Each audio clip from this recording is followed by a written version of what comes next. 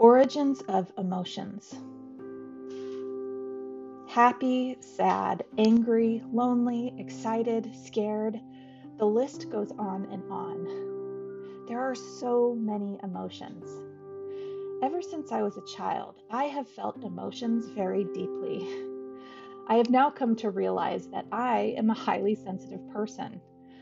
I didn't know about HSPs until about 2 years ago, maybe 3.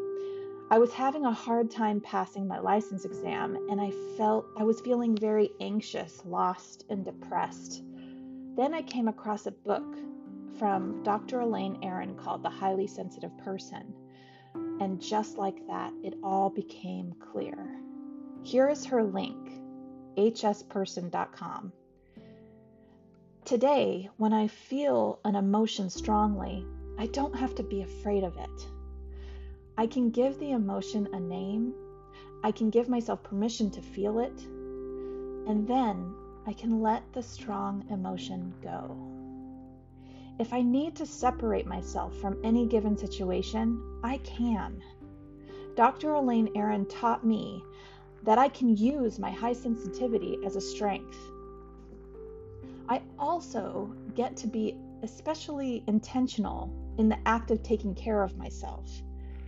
When I'm feeling overwhelmed, that is my cue to take a break.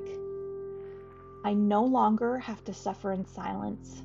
I no longer have to apologize for who I am or how I feel. My feelings are valid, and so are yours.